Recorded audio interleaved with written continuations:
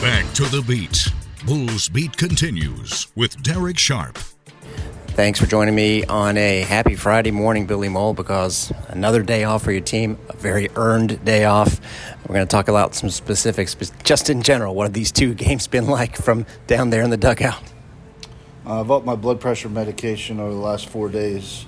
Yesterday, obviously, was a little bit easier one, but the grit and the fight these guys have shown, it's been a lot of fun, and you see the energy and the passion they're playing with, and that makes it all that much more special for us.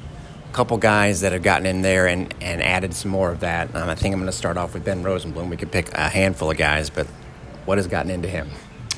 I think that's been a huge key for us this week is Ben Rosenblum behind the plate. The energy he brings, you just watch him play. He's got the pitchers locked in. Hasn't played for a while, and he's got an opportunity. He's made the most of it, and he's kind of been our spark plug, to be honest with you. Another one that, because of the injury to Danny, was going to have to start stringing some hits together, and has done it here. Marcus Brodell, remember his home run started things off, but it wasn't just that one big hit for him. No, Marcus has been seeing the ball really well. He's put a lot of good swings. He doesn't have as many hits as the amount of barrels he's caught, but Marcus was our best returning hitter from a year ago in league play, and he was out all fall with an injury, so he kind of got a slow start, and now you're kind of seeing what we thought he was going to be going into the year. So it's never too late to get going.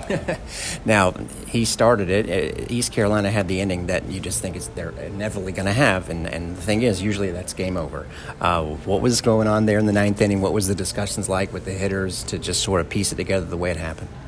Well, everybody knows our season's on the line, and those guys aren't ready to be done playing. There's a lot of fight and a lot of toughness. We've been through some tough times this year. And like I said, this was a new start. We just got done playing East Carolina 3 games the previous weekend. We knew what was coming at us out of the bullpen. And those guys went up and they executed. At the end of the day, they hit the ball where people weren't. We had a little bit of luck on our side. And there you go. We had a discussion about that. When will that happen? Can that happen for the Bulls? And that was a good example there. Now, the secret to East Carolina to me is to, come back on them late enough so that they can't come back on you or take the lead on them late enough. And, of course, they still did. But you send Boogie out there at the end of the game after you get the run. Of course, at that point, I'm guessing you're almost just throwing it all on the line, knowing that the loser of that game is going to be tough, in a tough spot from the pitching angle. What was sort of the thought there? Yeah, we first went to Hootie because Hootie had so much success against them in the weekend going 6 innings. Obviously, Hootie left the ball up and they tie the game, but at that point Ethan Brown was really good against them too, so it was like we got to win game 1 because I don't think a single team in the American has come back from losing the first game and won the whole tournament, to my knowledge. It's just a tough task with the pitching and everything else. You got to win game 1. And then with that in mind, even with the day off, I'm guessing you wanted Gailey and Grouse to give you maybe 6. That was my thought, and they pretty much did that. What was the key to that part of it? And then the offensive outburst there with the 5 runs in the 5th. Yeah, Gailey, being a freshman and putting him in that spot, I was really proud of the effort he gave. We were trying to get 3 out of him, 3 out of Grouse, and then be able to go to Mink, Brown, Hootie, and those guys. And, hats off to Gailey and Grouse. They gave us 6 and let our offense do some damage. And, we saved some arms that day.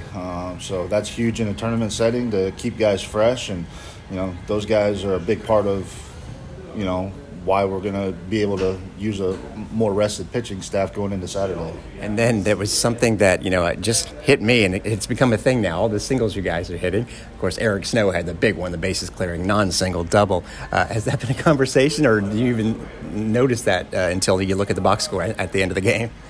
No, it's passed the baton with these guys right now.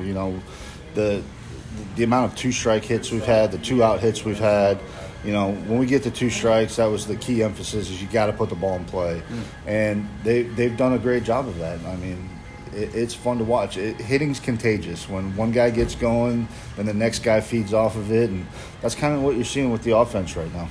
And then last thing, we're not sitting here like this tournament's won. Obviously, it's not. It's going to be a very motivated team that you're going to have to play, whoever it is, Saturday morning. So from a mentality standpoint, from a pitching staff standpoint, and from a, thinking back 2 years standpoint, sort of take us what you're thinking going into this weekend.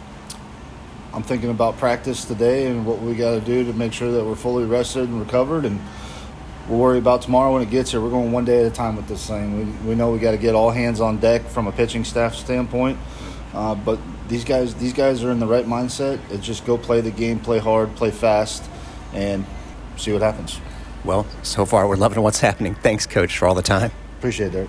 I'm guessing they'll keep an eye on the East Carolina UCF outcome and probably wouldn't mind if it's a high-scoring game where both teams use a lot of their good arms. We'll talk about whoever it is tomorrow when we hit the air at 8:45. Bulls get the winner of that game, and if they win, they go right to Sunday's noon final. If they lose, they'll have to play that same team again in the third game on Saturday.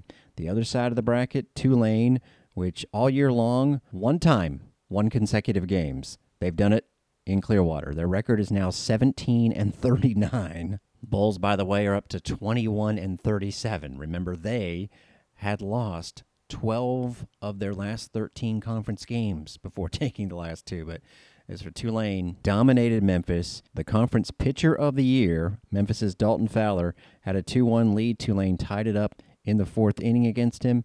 Brandon Lambert had a huge day, also the go-ahead RBI on a sacrifice. And then the floodgates open, 3 in the 6th, 4 in the 7th. They score 7 runs against Fowler, and they run rule Memphis 12-2 behind the pitching as well of Dylan Carmouche, who was just 3-8. He went the whole 8 innings and struck out 9. So Tulane gets today's Houston-Memphis winner. Got to say it, you cannot count out Houston or East Carolina. Those are really good teams. Houston does it more with the bats. East Carolina every which way. So it's off to a great start, and let's see if it can finish with another unlikely championship and then a trip to the NCAA tournament for the Bulls. We'll have it for you this weekend. The NCAA championships are underway in track and field. The preliminary meets, the East meet in Jacksonville, the West out in California. And so far, Sneak Walker has become the first Bull to advance. She reached the quarterfinals in the hurdles. Today is a big day. Romaine Beckford starts off in the high jump. The relays go today and tomorrow.